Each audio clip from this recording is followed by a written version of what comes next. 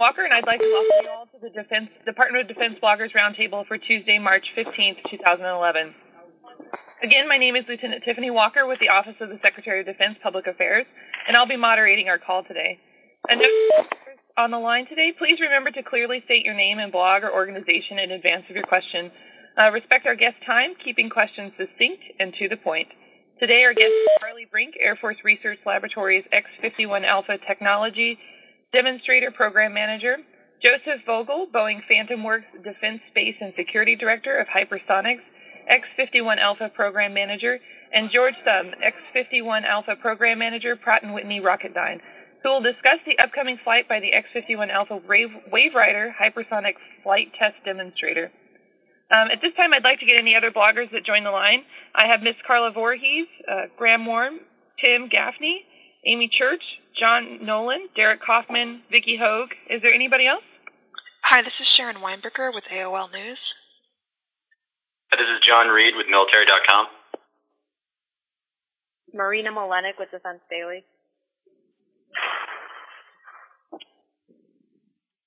And, sorry, yes, that was R.E. Church, A-R-I-E. Apologize. R.E. Church. Okay. And what was Mr. Reed? Or John Reed? Okay. And Lieutenant Walker, this is Nancy Cullagore, Communications for Pratt and Whitney Rocketdyne. Just wanted to let all know that Curtis Berger is on the line for Pratt and Whitney Rocketdyne this morning, and not George Thum. Okay, thank you very much for letting us know about the change. And right now we'll take an opening statement from the speakers. Okay, well, I'll start it off. I'm Charlie Brink. I'm the AFRL Program Manager for the X-51. Thanks, everybody, for joining us. And what the goal was for today was to go over where we stand in the program. We're getting ready to go do our second flight sometime soon, the next couple of weeks. We just wanted to describe to you where we're at and give you the opportunity to ask any questions about what's going on with the program. We haven't really had one of these in quite a while since our last flight. So we plan to go fly the same profile that we tried to fly last time. We got a lot of good data. We got about 80 to 90% of our flight test objectives. And the next flight will be to see if we could repeat the same success and move out farther in the Mach regime. We got up to about Mach 5 in the last flight. We're hoping to get up to about Mach 6 in this flight. And if anybody has any questions of me about what were the results of the last flight and other things, I'd be happy to take the questions. Curtis, do you want to say something and then lead in? Well, yeah, this is Curtis Berger, Pratt and Whitney Rocketdyne. The only thing I would add is, we understand the success we had in the first flight. First flight of a system like this, that was an enormous success for us and the overall program. But at the same time, we all realize the inherent risks of demonstrator-type systems like this. With all that said, and the success of the first flight, we are anxious for the second flight, and we can't wait to get this thing in the air and show what we can do with just the second of 4 flights. So we're pretty excited about it, and we're ready to move forward. And again, from myself, welcome the opportunity to sit in on this roundtable, and glad to answer any engine type specific questions that y'all might have. I don't know if Joe's on the line or not. I don't believe he's going to make it. Okay. But I can answer pretty much the airframe side myself. As well as the engine side, probably. Right. Okay. So over to you, Lieutenant. Anybody wants to ask questions, let them fire away. Are you going to go in order, or should we just jump in? I guess just start asking questions. Okay, the first X-51 flight was described, I think it was described as historic because it was the longest, and correct me if I'm wrong, the longest supersonic combustion ramjet-powered hypersonic flight. In the second flight, do you kind of expect, will it go longer? Will it mark sort of any first or, longest, fastest, any of that? Well, we we definitely hope that it will go longer. The planned trajectory of the first flight was to separate from the B-52, boost for about anywhere between 26 and 30 seconds. And then the booster would fall away, and we would run for 240 seconds on scramjet power. That all happened. However, we only ran for 143 seconds before we had a vehicle anomaly. I guess I could describe it now because people will ask. We had an apparent airframe to engine back. The engine connects with the airframe-mounted nozzle in the back of the vehicle, and we had an apparent thermal seal breach that caused some hot gases to escape into the vehicle rather than going out the back of the nozzle. We definitely had enough power and thrust going out of the back of the vehicle that we can maintain flight and accelerate. However, as the flight progressed, we had a steady buildup of that hot gas in the vehicle, and it caused some problems with some of the avionics and some of the wire bundles that we have in the vehicle, and we actually terminated the flight at 143 seconds instead of the 240. I think it's important to realize as we were going along, the engine itself was operating nominally all the way up into that 143 seconds. So we were really excited about that, and we got an awful lot of good data. But the goal of this flight is to get past that 143 seconds and have what we would call a nominal demonstrator flight of 240 seconds. And if we didn't have that thermal seal breach, we were anticipating the vehicle, instead of getting up to Mach 5, would have accelerated probably just up to or a little short of Mach 6. So that's the goal. And if that happens, then yes, we did set those records. It's about 10 times longer than any other scramjet flight in history. There have been a couple that have been 12 to 14 seconds, and 143 seconds far out surpassed those. So from that sense, yes, if we get our goals and it'd be 240 seconds and we get to Mach 6, then we would surpass the marks that we set in the first flight. Thank you. All right. Sorry, this is Lieutenant Walker. I had some technical difficulties here on my end. We are going to take them in order. And was that Carla that just went? That was Sharon. Sorry. Oh, I'm sorry, Sharon. No, it's my fault. Carla, we'll take you next. Oh, I'm just listening. Thank you. Graham, go ahead from Aviation Week. Hi there. Could I just ask what you have done to the vehicle subsequent to the first, the anomaly on the first flight? What have you changed, and what have you done to try to ensure the vehicle has been put together properly this time? Okay. Graham, we set out about a month after the flight, and what we gave everybody from Pratt, from Boeing, from our side at AFRL, from the Flight Test Center, and from the folks from NASA, we all gave ourselves about a 4-week period to go and look at all the data to see what each of us saw. We let each of the what I'll call IPT leads that were in charge of different equipment to really examine the data in their area and make a technical judgment. So, the avionics guys looked at their stuff, the engine guys looked at their stuff, the aerodynamics guys looked at their stuff, and we all converged on West Palm Beach down at Pratt Whitney Rocketdyne about a month after the flight, so late June of last year. And we kind of laid it all down flat on the table and said, everybody who has an observation, anything anomalous, like anything you saw that you did not expect, write it down, and we're going to kind of organize it. And that's what we did. And we actually had a fault tree specialist from Pratt Whitney Rocketdyne work with us kind of as a facilitator. And we came up with a timeline for the vehicle, and we came up with 2 separate fault trees that we wanted to examine to do kind of a root cause analysis. And the 2 fault trees that we came up with, Graham, were the vehicle didn't accelerate like we thought it should. So failure to accelerate. And then the other fault tree was unexpected internal environment observations, both temperature and pressure. And we just did a classic fault tree fishbone diagram and started peeling the onion back. And I think at the end of the day, between the two vault trees, we had 156 different nodes that we had to walk through and examine and document. And cut to the chase of it, it became apparent we pulled all three remaining engines from the vehicles, and we did a pretty thorough dimensional check and looked at the drawings versus what was done, and it became apparent to us that that interface between the cooled hardware engine and the vehicle-mounted nozzle, there was some discrepancies in what I would call design intent, meaning what the designers wanted to have happen, and how the folks down on the floor put that installation together.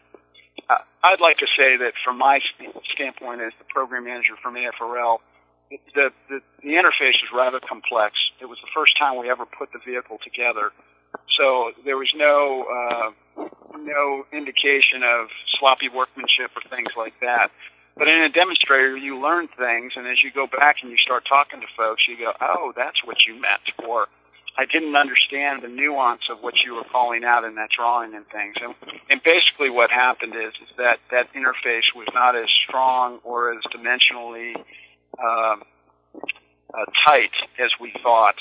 And we actually went back and did some subscale tests to determine what would have happened if we had an interface like that. And sure enough, there was some hot gases and things. So what we did is we kind of went through a complete critical design review of the nozzle interface again, and we came up with several design changes that were geared towards making that interface much more robust. I got to say that we didn't really go away from the design that we had, but we just made it much more, a couple places redundant and a lot more robust.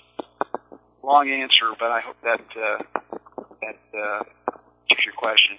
And are you able to, because one of the issues the first time around was the difficulty of inspecting the assembled engine. Have you been able to inspect the assembled engine to see if it's put together? Yes, as a matter of fact, to the extent, I would call it the assembled vehicle, because when you clip that engine up in there and that interface, it's not just the engine, but it's that interface and it's the total vehicle. We did actually come up with a pretty ingenious way of being able to pressurize that interface, so we block off the flow path of the scramjet and block off the back part of the nozzle, and then we're able to pressurize that area and check it for leaks. Now, we didn't have any way that we could check it for both pressure and temperature that it would see, but at least it was kind of a workmanship manufacturing type check to make sure that there were no apparent leaks as assembled. So yes, we were able to do that. It wasn't as easy as it might have sounded, but the Boeing folks in Palmdale did a great job, and they pulled that together. Thanks. Yeah, the engine, this is Curtis, the engine obviously is inspectable before it even goes into the vehicle. So it is the interface seal between the engine and the vehicle nozzle that we were talking about, Graham. I'm sure you're aware of that. One other thing, Charlie, just to mention, to clarify, you had made the comment there while you were talking that not accelerating. I think I just want to make sure it's clear that we were accelerating through the entire flight, just not as much as anticipated. Is that accurate? Yeah, I don't remember myself saying that, but if I led that, we were accelerating throughout the flight. Right. But we just didn't accelerate to the Mach number that we desired. Right. I just wanted to make that clear. Okay. Thank you. Mr. Gaffney, you're up. Tim? Are you on the line still, Tim? Okay, we'll skip. Mr. Church? Hello. This is probably an airframe question to some extent, but Dr. Stephen Walker, Deputy Undersecretary for Science, Technology, and Engineering, mentioned in testimony before the House Armed Services Committee on March 1st that after these two additional test flights in 2011 and 12, that there was funding in fiscal year 2012 to begin weaponizing the X-51 research vehicle. They mentioned miniaturization of subsystems for payload and a few other things like this. Just wondered if you could give any details on that. I'm not at the liberty to comment on what Dr. Walker testified to, because I really don't have a comment. I don't have a copy of his testimony. I'd hate to bring any of that into say anything that might not agree with it. I can tell you that there are a number of initiatives and plans in the work that none of it has come out to what I'll call a planned program of record, where you could point to and say, okay, that's the project that we're going to take and try and weaponize the X-51. But I think what I'd like to say is that when you told me that about what Dr. Walker had said, I think we are going to work on the technologies that are in the X-51 to start transitioning those technologies to a more weapons-friendly design. So while I don't know what Dr. Walker testified to, I'll give you a couple of examples. In the X-51, because we're a demonstrator, we wanted to use proven technology to the most extent possible to help succeed in the flight.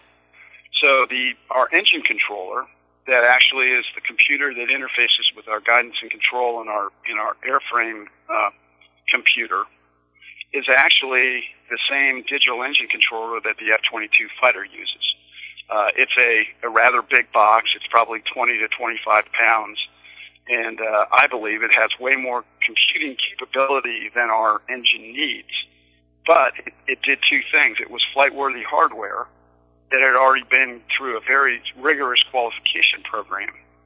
And two, it was a computer that the folks down at West Palm Beach in Curtis's organization were very familiar with to code and work with and write the software for. So we used that box in the X-51, and we continue to use it, but it's probably a bigger box and a more robust computing capability than we need. So if we could take a computer that would be much smaller, takes up less volume, and gets the job done for us, then we might be able to fit more fuel into the vehicle. We might be able to make room for a warhead, those type of things. So that's, I think, where Dr. Walker was going to. The other thing is obviously the X-51 is not a weapon. So we don't have any fusing on it. We don't have any sensors on the vehicle like a electro-optical or microwave or anything like that.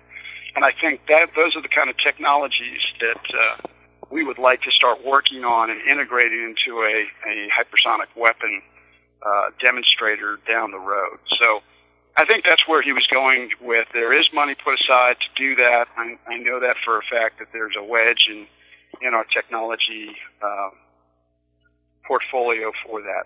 So I hope that answers your question. Yeah, is that to say that you'd be designing a follow-on X-51 type vehicle, but not the X-51 itself, or is this sort of foreseen modification of an X-51 platform to do this? That is what I believe I would say is kind of in the design space. Okay. We have a roadmap by which we would be able to kind of work through that process and determine what's the smartest thing to do. But right now, the decision whether we go ahead and we build more X-51s or we modify an X-51 or maybe come up and use the technologies that we developed in the X-51 and come up with a new vehicle, that's still to be decided. Right. And one thing that I might add, this is Curtis, any of the questions that you might have concerning Dr. Walker's testimony, I believe we could get the public affairs person from Steve Walker's organization to help answer any questions you might have. Right. And that's probably a better way to handle some of that. Everything Charlie said, as far as the way I understand it, is very accurate. The X-51 was and is the scramjet engine demonstrator, and spin-offs from this technology and what we've demonstrated could include missile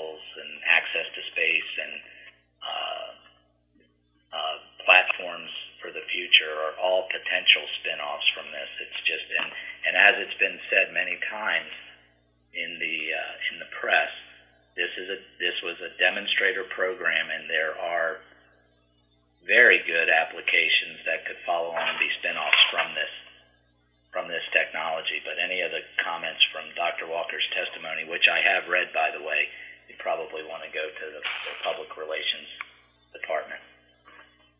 Thank you so much. Very well said, Curtis. Thanks. Okay, thank you, Mr. Church. Mr. Nolan, you're up. What is the date of the upcoming flight, and how exactly did the Air Force terminate last year's test flight? Did you blow up the vehicle, or? The Air Force didn't blow up the vehicle, but Point Mugu did. And I'll answer the last question first and get back to when our next flight is scheduled. What happened was we fly the vehicle out over the Point Mugu sea ranges, and while we have a pretty wide swath of area that would be cleared by the Point Mugu and the Navy test range folks, there's some pretty strict guidelines by which we fly the X-51. And one of the things is you got to remember, if something's going Mach 5 and it's going in a certain direction, and then you lose contact with it, within 5 seconds it could go pretty far distance offline and maybe create some problems. So the rules of engagement were that if Point Mugu and the Edwards control room lost contact with the vehicle, we had a separate redundant flight termination system on the vehicle that if we lost contact for it in 5 seconds and did not get contact back from it, that the Point Mugu range controller would hit the big red button and he would terminate the flight. And because of that hot gas getting into the vehicle and building up over time, that's precisely what happened. So the vehicle was flying along, but because of those hot gases, we were starting to have telemetry problems getting the data back. And at that 143-second point, we lost it, so they kind of did the count. We didn't hear back from it, so the Point Mugu folks hit the button, and that's why we terminated. And that blew the thing up, obviously. Yeah, well, it actually doesn't. It has in the vehicle, we actually have a little charge that initiates a cutter that cuts all lines to the flight controls from the computer. So the fins go hard over, and it will always tumble. So that's the method by which we terminate the flight. So we really don't have a charge in there that explodes the vehicle. It's something that just cuts the lines from the computer to the fins in the back, and the fins just go hard over, and then it tumbles. Okay. It can't fly that way. So our next flight is scheduled for March 22nd of this month. However, there's a lot of things that have to come together with both the flight test carrier aircraft, the B-52, and the Point Mugu ranges. So I would say right now that that's the date we're shooting towards, but I would not be surprised if we'd have to push that back for any number of issues that might pop up. And I really wouldn't want to go into all of the things that are going on with both the aircraft and the range and scheduling and things like that. But safe to say that we're planning to fly fairly soon. The vehicle is at a hangar at Edwards Air Force Base, and it's pretty much ready to go. And we'll fly whenever we're able to get up on the B-52 and get out over the range. Has the Air Force considered any options to reuse the vehicles rather than drop them into the Pacific Ocean? Well, of the existing X-51s, there is no plan to modify them to be recoverable. When we set the program up, we did a fairly extensive trade study on what the costs would be to try and recover one of these things. And the real issue is that, as that thing's going along flying at Mach 5 and Mach 6, it goes about 400 to 450 nautical miles downrange from where you launch it. And you'd have to set up several Navy vessels or things out there on the range, and you have to keep them, for safety reasons, kind of a standoff distance from the box where you're flying along. And as this thing comes down, it's 14 feet long, and you have a parachute that pops out that there's not a lot of volume in the vehicle. So even if a parachute came out and it floated down and hit the water, by the time you had a boat that would, or a ship that would steam over at 20 knots that was 200 nautical miles away, we looked at it and said, the thing wouldn't be floating there anymore. It would be sinking. So there are options down the road for the next demonstrator and things like that to maybe incorporate a parachute. But for this vehicle, we don't plan to recover it. Okay, thanks. All right, thank you, Mr. Nolan. Vicki, you're up. Vicki, are you on the line anymore? Hi, I'm with Boeing Communications, so I'm sitting in to listen. Thank you. Okay. Sharon? Hey, this is Derek, and I'm just listening in as well. I just curious if Charlie had anything that you wanted to add. About X-51, I understand that, amongst other things, you got to be pretty proud or excited about having taken home at least one award and being a nominee for some others. Yeah, I'd like to publicly thank Graham Warwick, who's on the line. He was our presenter at the Adweek Laureates dinner last week in D.C., and we won the Aeronautics and Propulsion Laureate, and that was definitely the highlight of my career so far, and Graham was very gracious, so thank you, Graham. That was a fun, very fun evening. It was everybody should be able to experience one or two of those evenings in their career, so it was very, very nice events. And then I'm actually calling from the Crystal Gateway here in D.C., and myself and Dr. Dick Hallion, who was the Air Force chief historian through a good portion of the late 90s and early 2000s, we presented to the Collier Committee yesterday. And there's 6 others, or 7 total finalists, and we find out at a luncheon in about a couple hours who won the Collier. So it's been a great honor to be both at the Adweek Laureates and then to present to the Collier Committee yesterday. So it's been a fun couple of weeks that we've had. So. Okay, John Reed, you're up next. Yes, thank you. Okay, and the writer from Defense Daily, Marina? Hi, I'm here. First, I just have a clarification on the nozzle interface tweaks that you're making this time around. I wonder, who is the contractor responsible for that? Is that Boeing that's doing that work? Well, it's Boeing and Pratt Whitney Rocketdyne. It's an interface issue, so they've come together and worked as a team to do that. So, and to be honest, with all of the different things that we've done on the vehicle, each of the companies had a responsibility to look at their side of the interface and make some changes to ensure that interface is correct. So it'd be proper to say that it was both Boeing and Pratt Whitney Rocketdyne. Okay. Can you also tell me, just try to delineate a little bit, what is Pratt responsible for? Kind of where does the line end there in terms of who's doing it? I know Pratt's doing the engine, but, what else can you tell me about, who's responsible for which end? Well, how so? On the program, or are we still talking about the interface? Well, specifically the interface, but also the program as a whole, just to make sure that I know who's doing what. Okay, well, we formed, Boeing and Pratt Whitney Rocketdyne back in 2003, late 2003, formed a consortium called the SED, a Scramjet Engine Demonstrator Waverider Consortium. So they developed that business relationship to work on this program and develop, then a little later on we got the designation as the X-51. So in that consortium, Pratt & Whitney Rocketdyne is the administrative lead. So they are kind of the face to the government, and they have a program office where we work all the contractual and day-to-day business type things. But from a Boeing and Pratt relationship, they work as equal partners in developing the vehicle. Pratt Whitney Rocketdyne is in charge of building and testing the scramjet engine that is the the engine that flies the X-51 and is actually the focus of the demonstration.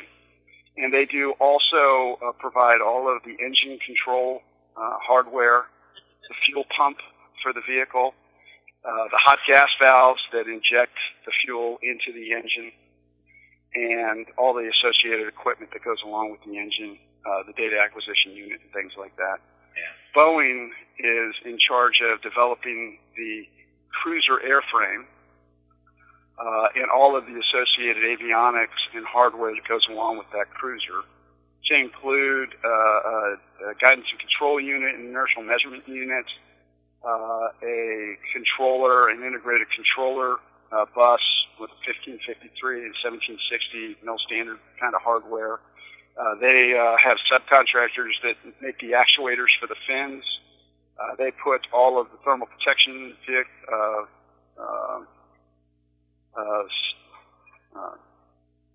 what's the term I'm looking for? We have various types of thermal protection systems, either Boeing lightweight ablator or pretty much shuttle tiles that we have on the vehicle. Right.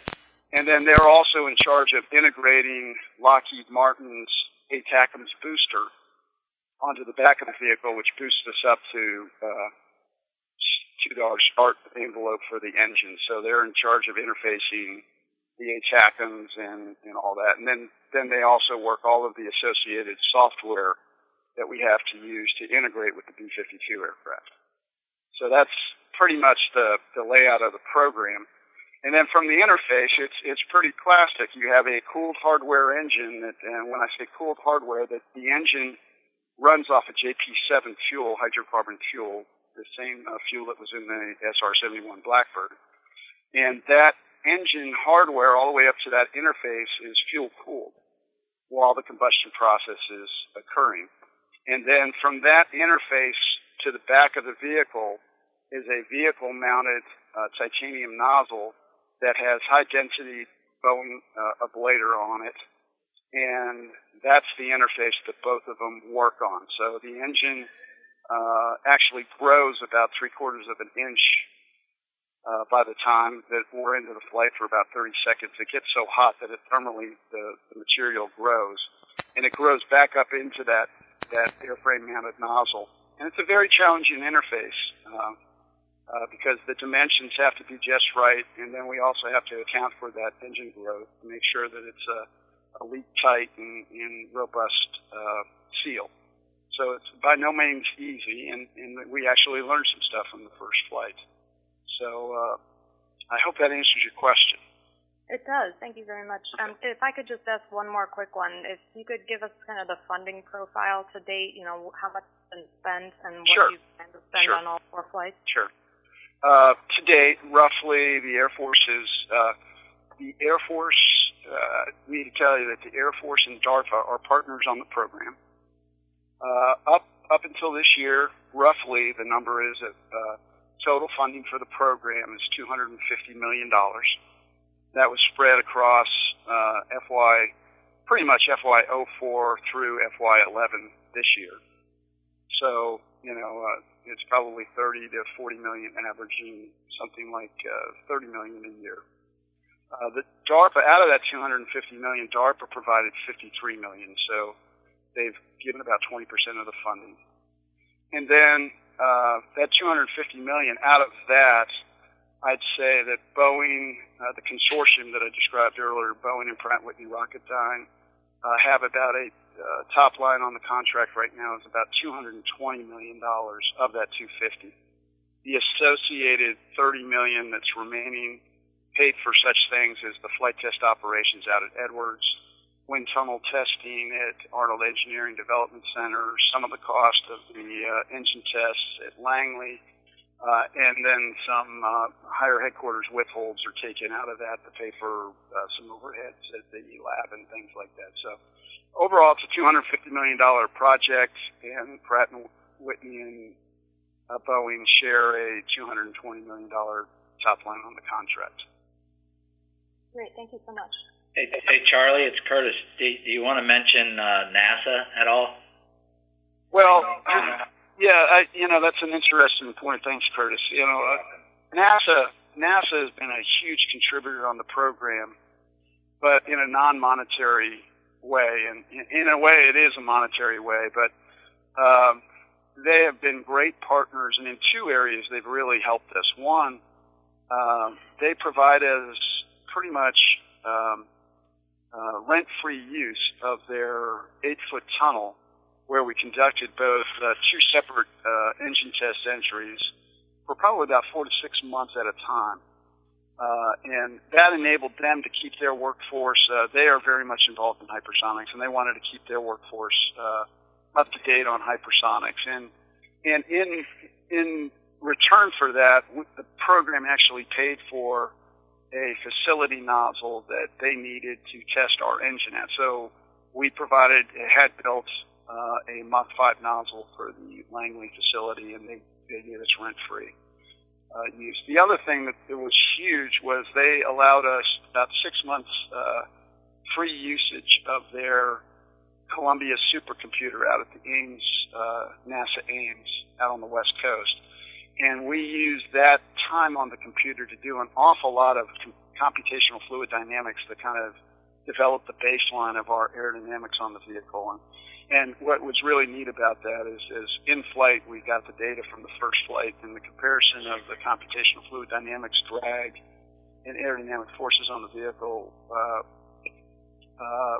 it was remarkable, the fidelity at which the CFD work and the in-flight data correlated, and we were well within about 2% within agreement, which was really phenomenal. So in those two areas, NASA really provided us a non-monetary benefit that really helped the program. So we don't want to forget about NASA's contributions.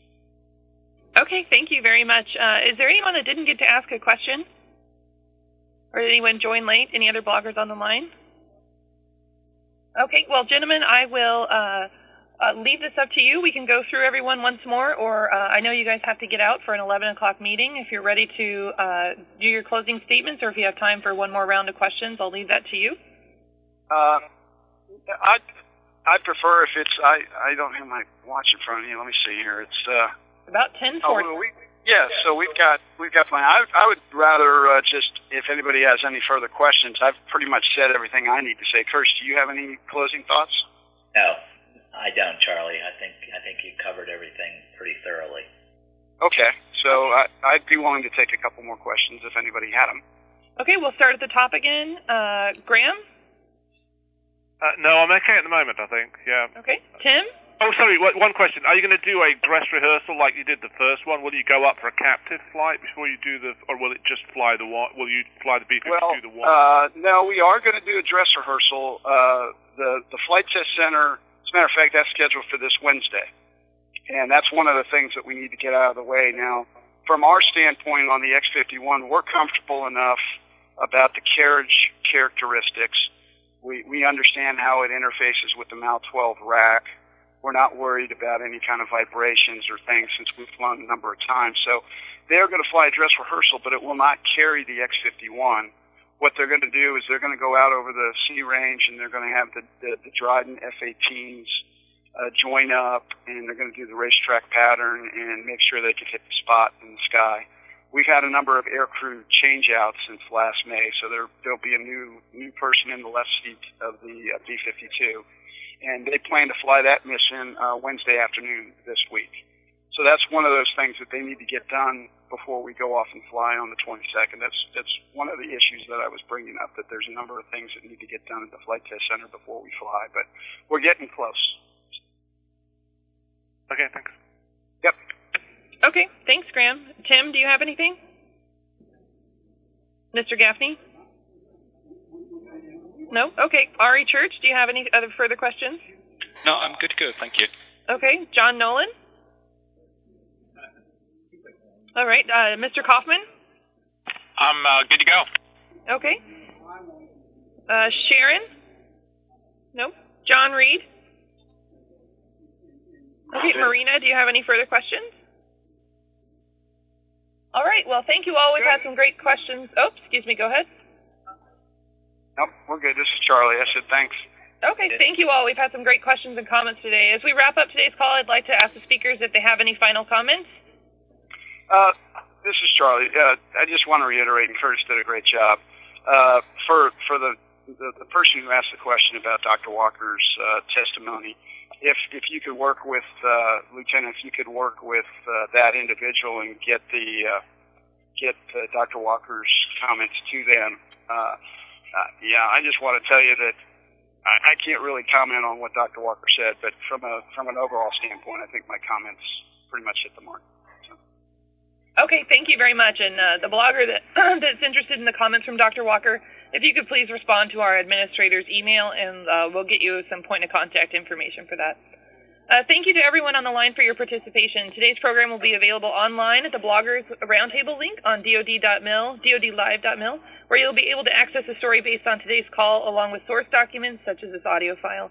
Thank you again to everyone on the line, and this concludes today's event. Feel free to disconnect at this time.